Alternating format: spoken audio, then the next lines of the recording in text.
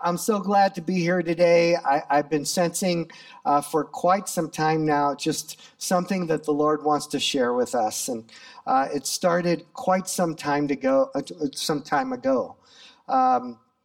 Last October, I shared a sermon called "The Prayer of Preparation." It was rooted in the scripture in Hosea 10:12, which says, "Break up the unplowed ground, for it is time to seek the Lord until he comes." And this is a word that God spoke to me personally. Break up the unplowed ground. If you were here, you were probably scared by the fact that I took a large sledgehammer and broke up a large piece of concrete during this sermon. And I didn't realize how loud it was, but I guess people got scared by it. But the idea is that God is breaking up things that are hard in our lives, things that have not been touched by the sensitivity and the love of the Lord in a while, maybe never, and he wants to do something new. Break up the unplowed ground, for it is time to seek the Lord. We were seeking the Lord last year. Of course, we're doing it this year too, especially during what's going on. But last year was a year of preparation, a year of prayer, and we prayed all year. We had prayer meetings, and we had special times of prayer within the service, and opportunities to pray online and things like that. And so we broke up the unplowed ground. We were seeking the Lord until he comes. And I don't know what that looks like. I just know one thing. There's no doubt he's coming. Amen? There's no doubt. Until he comes is really when he comes.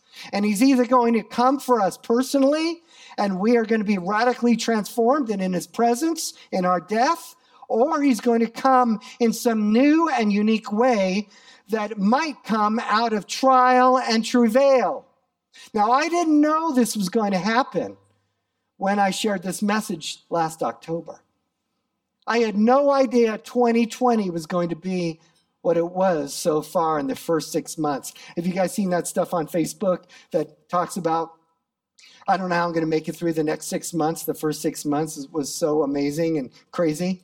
I mean, it's been nuts, hasn't it? You've had to adjust to things and be challenged by things and trust the Lord in new ways. How exciting is that?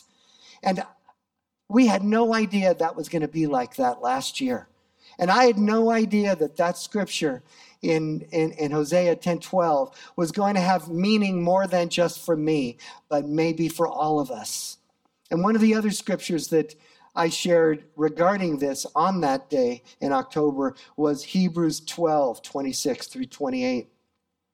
It says, "At this time his voice shook the earth, but now he has promised, once more I will shake not only the earth, but also the heavens." The words "once more" indicate the removing of what can be shaken, that is, created things, so that what cannot be shaken will remain. You guys, this is what's happening. It was a shaking in my life last year, and I think it is a shaking in all of our lives this year. And not just our lives. This globe is being shaken, is it not? It is being shaken by God saying, I want to purify this place. I want only the things that are eternal, only the things that are important, that are going to last forever. I want people to hold on to those things and not the things that are temporal, the things that are temporary, the things that will degrade and fall apart over the years, over the centuries, and over eternity. He doesn't want us holding on to those things. And that's kind of where we're at right now. Do you think it's possible? I think it is. God has done a great shaking in my life. I have had to trust in him more than ever before. I've been a Christian for over 40 years, and it's very easy to hold on to my maturity, to my experience, to my knowledge, all these things. It is very easy to hold on to. Even the comforts of life, it is very easy to hold on to those things, yes? And to trust a little in those things for your comfort, for your security. But God has shaken those things in my life, and I believe he is shaking those in all of our lives. I had no idea what was going to happen come February here. And yet I believe that what God was speaking to me last year is something that God is moving forward even in this year as well, and I'd like to talk to you more about it. We're talking about coronavirus and Christian living. It's not just coronavirus. It's everything associated with coronavirus. It's the social justice. It's the rights issues. It's the political issues. All these things are a little a part of what I want to talk to you today about when we talk about coronavirus and Christian living. We need to view the world as God views the world. Otherwise, we can make some serious mistakes, and we'll see that throughout our time talking today, that God, when we trust in God, because his ways are not our ways, his thinking is not like ours, when we go with his way instead of another way, we're going to be blessed because of it. It's going to make a lot more sense for us. And that's why I want to talk about worldview today. I have 3 points, and the first one is, what is worldview? Have you heard of that phrase before? Raise your hand if you've heard of that phrase. If you're at home, raise your hand or comment on Facebook about it if you've heard of that phrase. It's kind of an unusual term, but it's an important term that I think we really need to grab a hold of and understand as Christians, because this is a serious time. And there are serious consequences to what we believe and how we view the world. So that's what I want to talk about. A worldview refers to the framework of ideas or beliefs forming a global description which an individual, group, or culture watches and interprets the world and interacts with. So just to put that in layman's terms, it's how you view the world is kind of like a global thing for us as individuals. It's not just we pick and choose, although we can pick and choose a little, but mostly we have a worldview that has been determined by multiple options through input, through teachers, input through families, and through input through the Bible and other ways through culture. And we kind of view the world like that. And I want to talk to you and describe it a little more because, again, this is so important for us to grasp hold of. There are different types of worldviews. There's an ideological worldview, which has to do with political or economic beliefs. One of that would be capitalism. You know, when you think of a capitalistic worldview, you think about, competition to try and make it. And it's almost a little about survival of the fittest. And that's kind of the way it is. Very different than a communistic point of view where everybody is kind of subjugated to being the same in a certain way. So you can see how cultures develop differently based on a point of view or a worldview. It could be a philosophical worldview, one where a teacher, an educator, a respected person has thoughts and ideas that now develop into something that we grab hold of and say, this is how we view the world, based on Socrates or based on a set of moral principles that some leader set forth. Relativism is a philosophical worldview. One view that would be that, hey, whatever you do is okay because there is no absolute truth. It is relative. And so whatever your truth is a truth that you can stand on. The only problem with that is that a relativistic point of view is absolute in itself in saying that there is no absolute truth. And that's a big problem. Can you see that being a problem? We're not going to go into that today, but it is a big issue. It is a big philosophical worldview today, and it's one that should be challenged because it has no true logical sense to it. The next is a religious worldview, one grounded in the scriptures and a set of beliefs. Dr. Jeff Myers says that it's a worldview, that a biblical worldview is a set of patterns, ideas, beliefs, convictions that make sense of God and the world and how we relate to God and the world. And it's that biblical worldview that I want to challenge you with today, because I think in the midst of what we're going through, there is an issue.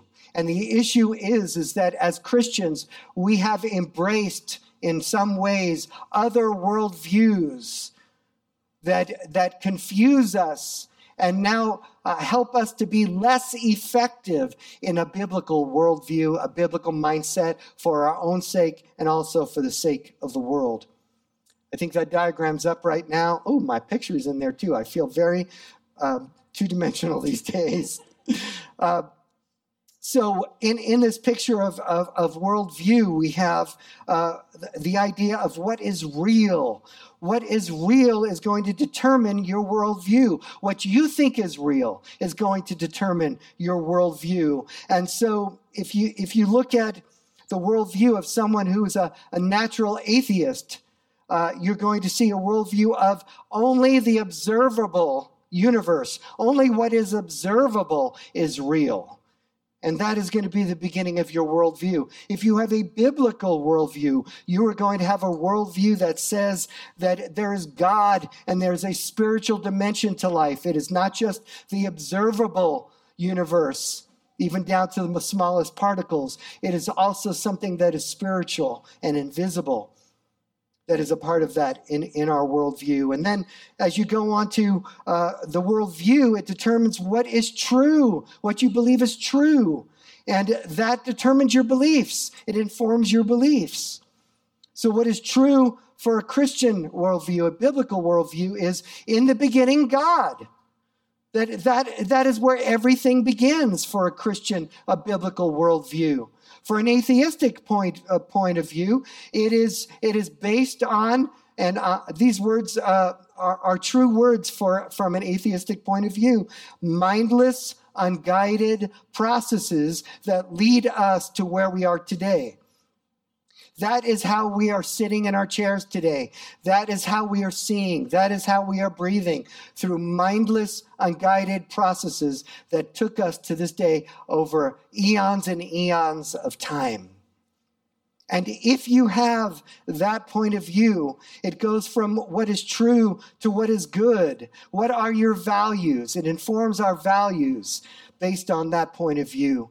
And so what is good is that for an atheist point of view it's a morality from mindless, unguided development. It is not based on some invisible entity that gave us a set of guidelines of what is right or wrong, which would be a Christian point of view. And so these developed in an atheist point of view from eons and eons of time, and people out of just being mindless development came up with also moral development, which is a problem in itself in the invisible nature of that. It kind of breaks down because the atheistic point of view is one of that the invisible elements do not apply and are not a part of the reality. And then of course, what is good and which informs our values also takes us to what we do, our behavior. The behavior of someone who is a believer, who has a biblical point of view, is that we are empowered by God, by the power of the Holy Spirit, to be able to hear what is good from Him through the Word of God, through the Bible, but also empowered to be able to live that out and called to live that out. For an atheistic point of view, Richard Dawkins, one of the greatest atheists of our time, said that the way we come to an understanding of our behavior is that we dance to our own DNA. We dance to our own DNA, which means that everything that's organic within us, all the details of things that are within us, are the things that drive us to do what we do, regardless of whether they're good or evil. Ravi Zacharias said about worldview that it has to answer several questions. One is our origin. Where do we come from? 2 is our meaning. Why are we here? 3 is morality. What should we do? And 4th is destiny. Where are we headed? And that he says that the only intellectually satisfying answer for this is a biblical worldview. And I believe that that's the case, especially in a world that we experience today. We've seen this. Everyone has a worldview, regardless of whether you just heard about this concept today or you've known about it for many years. Everyone has a worldview. And I'd like to look in John and look at Jesus' worldview. A matter of fact, this is a worldview that has an amazing discussion in it between Jesus and Pilate. And we look and we see in this discussion, and Jesus is very close to being condemned to death and crucified, only to rise again in 3 days. And the discussion is between the one who will condemn him and himself. And let's read it right now. It says, Pilate then went back inside the palace, summoned Jesus, and asked him, "Are you the king of the Jews?" Why would he ask that question? He had a political worldview. He was looking at the world from a political standpoint. Are you a part of this political party or this political party? Oops, did I say that? Okay, we'll get into that a little later. Is that your own idea, Jesus asked? Or did others talk to you about me? Am I a Jew? Pilate replied, your own people and chief priests handed you over to me. What is it you have done? And again, Pilate is really then talking about between Jew and Roman, between a Jewish worldview and a Roman worldview. And he's saying, I don't have your worldview about these things. And so I'm not going to answer you according to your worldview. I'm going to answer you according to my worldview. Can you see how worldview played so much into this discussion between Jesus and Pilate? This was exactly what the discussion was about. Matter of fact, Jesus addresses it now, blatantly saying it. Jesus said, my kingdom is not of this world. If it were, my servants would fight to prevent my arrest by the Jewish leaders. But now my kingdom is from another place. The key to understand Jesus is that he had a biblical worldview. Of course he did. He's the Logos. He is the Word of God, right? And so he understands the world through a worldview that is true reality because he is the one who created it. He danced to a different drummer than anyone on earth. He challenged Pilate. He challenged other leaders within the community. He challenged the Pharisees and the Sadducees. He even challenged his own disciples. This was a discussion about truth, which is basically a discussion about worldview. Because what is the next thing that Jesus says? In fact, the reason I was born and came to the world is to testify to the truth. Everyone on the side of truth listens to who?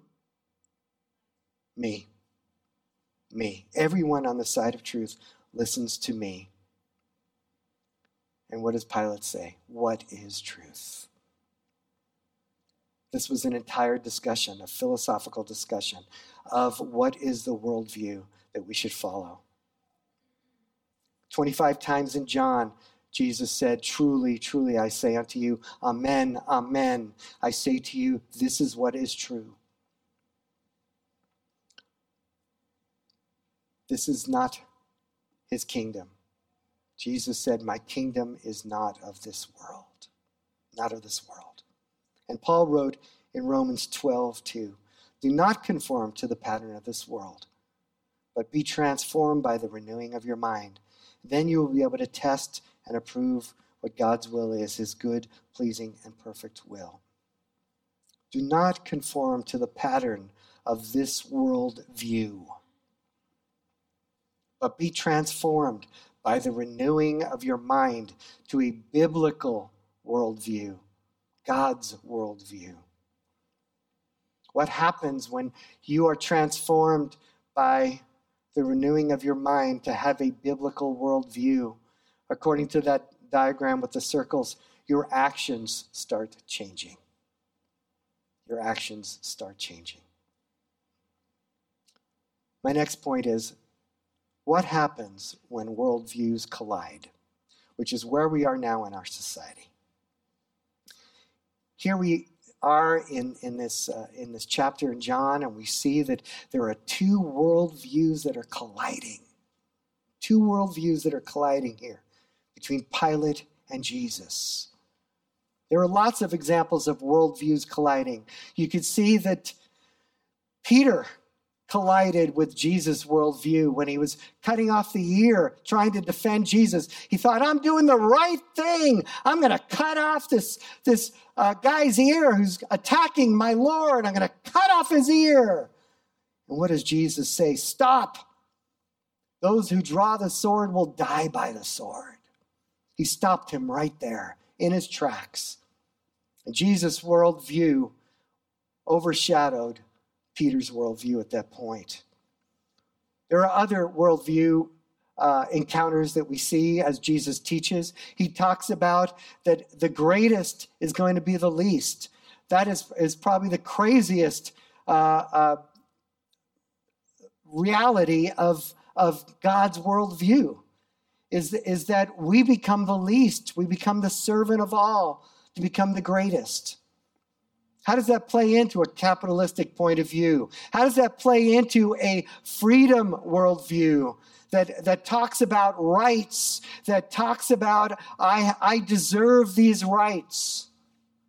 When Jesus says, the greatest is the least. Choose to be the least. The greatest clash of worldview happened at the cross related to this. It happened at the cross.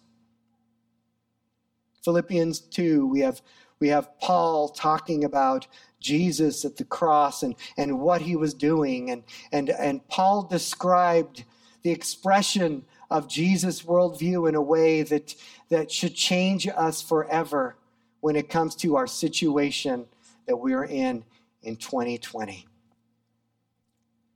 Paul says you must have the same attitude that of Jesus Christ. Though he was God, he did not think of equality with God as something to cling to. Instead, he gave up his divine privileges. He gave up his divine privileges. He took the humble position of a slave and was born as a human being. And when he appeared in human form, he humbled himself in obedience to God and died a criminal's death on the cross. How many worldviews does that go against? Every worldview but the worldview of the Bible. God's worldview says surrender. God's worldview doesn't say assert. It says surrender. Surrender. Don't assert your rights. Surrender your rights. Is that not what Jesus just did? He surrendered himself. The one who called himself God, the one who was God, the one who had every right to assert himself, did not. And we are Christians. We follow Christ. And so in the same worldview, we do the same thing. We surrender our rights for the sake of the one who loves us and the kingdom that we follow. Biblical worldview is not just one's personal faith expression. It's something that encompasses our whole life. You cannot, you have to have a cohesive biblical worldview. It needs to encompass all areas of your life, your work life, your play life, your family life, your worship life. Every aspect of your life, your financial life, every aspect of your life needs to be claimed by a biblical worldview. But what do? Often we compartmentalize our worldviews, and we can take a little of this. Well, I know that we're supposed to love and surrender our rights, but you know what? I'm an American, and so within an American worldview, I should assert my rights. Here we have a combination of two worldviews coming together that clash, like I was describing with Jesus and Peter, or Jesus and Pilate. It is a clash of worldviews that says because I'm an American and because I am a Christian, it is okay to assert my rights. I need to do what I need to be able to own the things and take care of myself and defend myself. That is not in the Word of God, is it? It got quiet in here. I'm sorry. I am going to delicately and respectfully step on toes in a few minutes here, but I believe it's because God has a very high purpose for all of us. So I hope you forgive me ahead of time for it.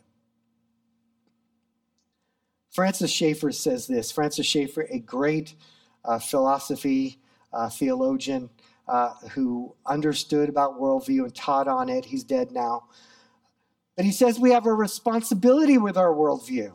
We have a responsibility to know what our worldview is and to decide whether we agree with it or not. He says this, people have presuppositions and they will live more consistently on the basis of those presuppositions that even they themselves may realize. Most people catch their presuppositions from their family and surrounding society, the way that a child catches the measles.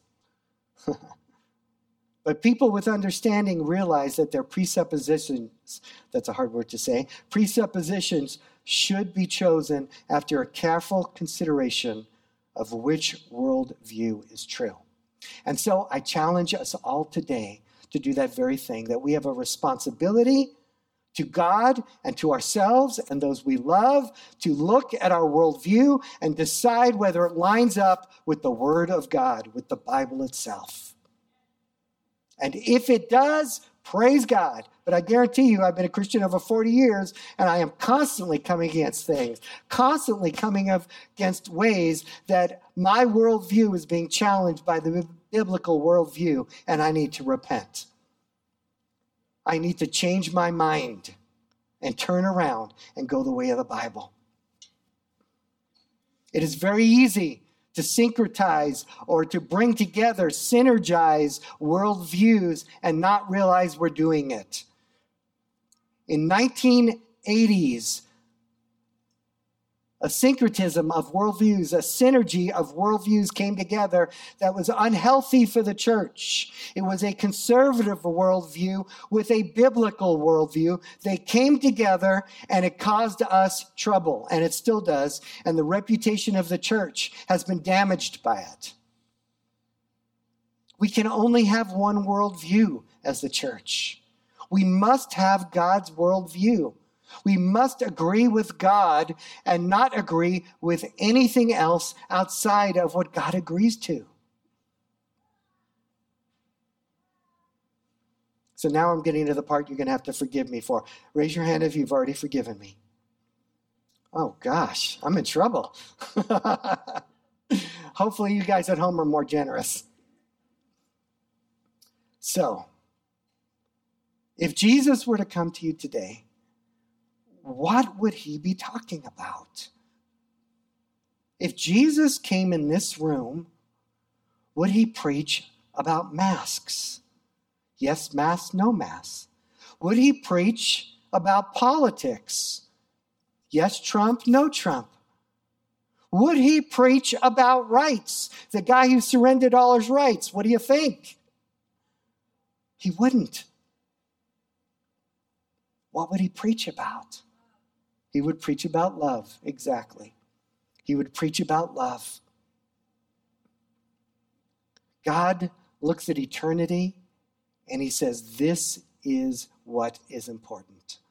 And we need to remember that what he sees is a clear picture and we only see through a mask dimly. I didn't say that. Through a mask dimly. All right, I like that.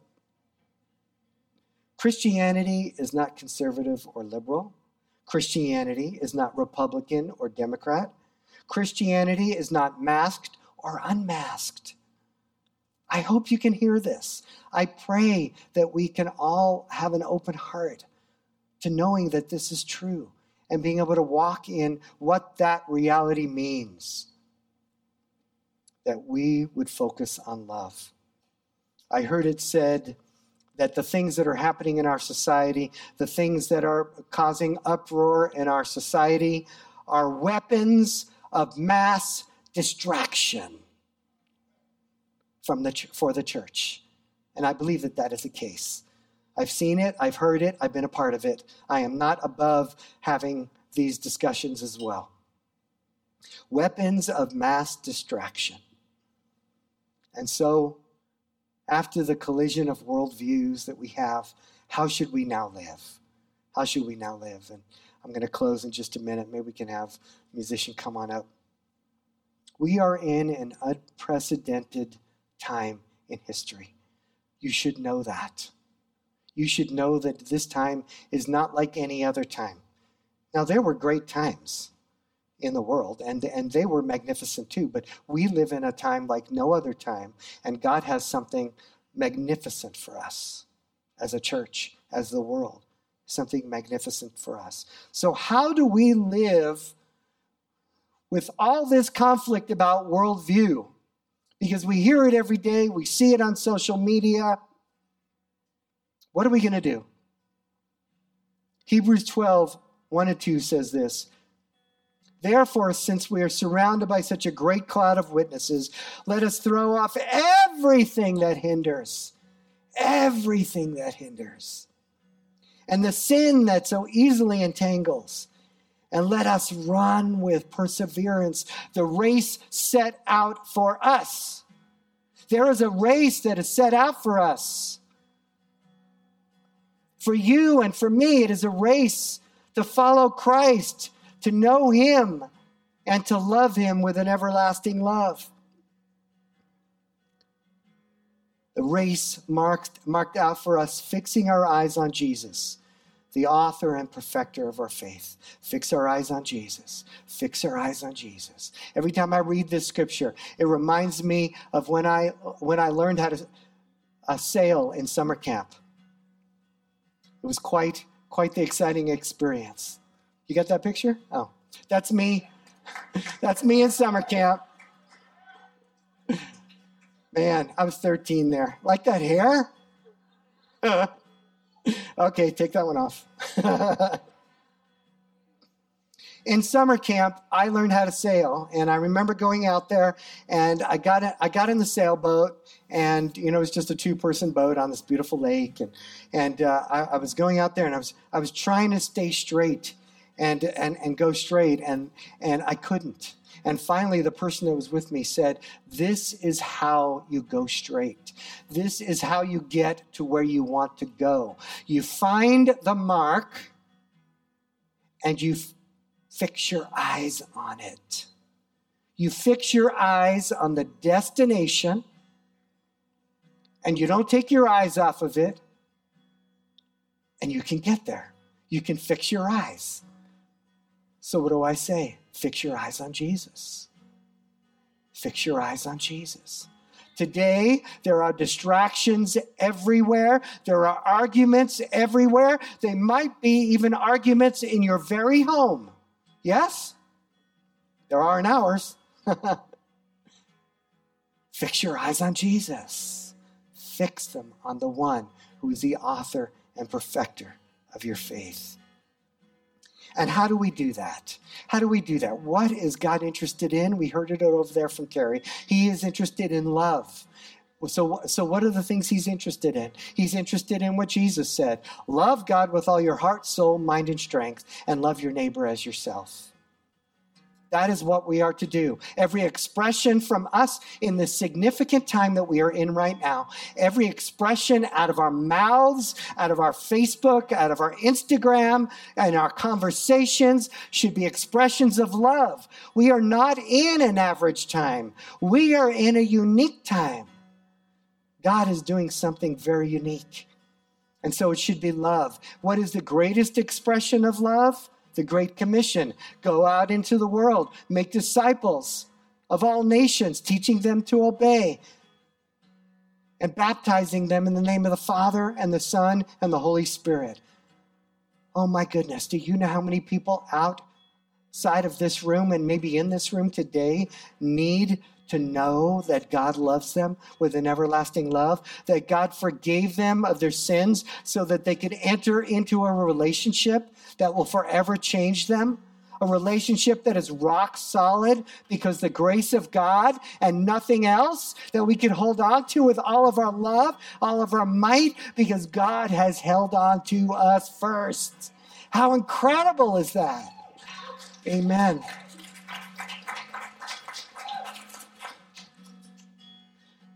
So I just want to close with one scripture and one concept. The Karate Kid, one of my favorite movies. And, Mr. Miyagi, this great sage. And, here's this kid, the Karate Kid. And he's like, man, I can do this, right? I can do this. Yeah, you don't have to teach me anything. I could just do it. Just show me the moves, right? And so Miyagi starts showing him some moves, and he starts doing it. He thinks he's like all cool. He's got it all together. He's got his confidence going. And then Miyagi says, you need to focus. You need to focus. And then the Karate Kid says, I am focused. I am focused. And then Miyagi takes him and twists him in a knot, and he's hanging over the edge, over the water. He's that far from the water. And he's looking at it, and he's like freaking out, like, what's going on? And Miyagi quietly and calmly says, your focus needs focus. This is what God wants to do for the church. Your focus needs focus. Luke 19:41 says this and following. As Jesus approached Jerusalem and saw the city, he wept over it and said, if you, even you, had only known of this day what would bring you peace, but now it is hidden from your eyes. The day will come upon you when your enemies will build an embankment against you and encircle you and hem you in on every side.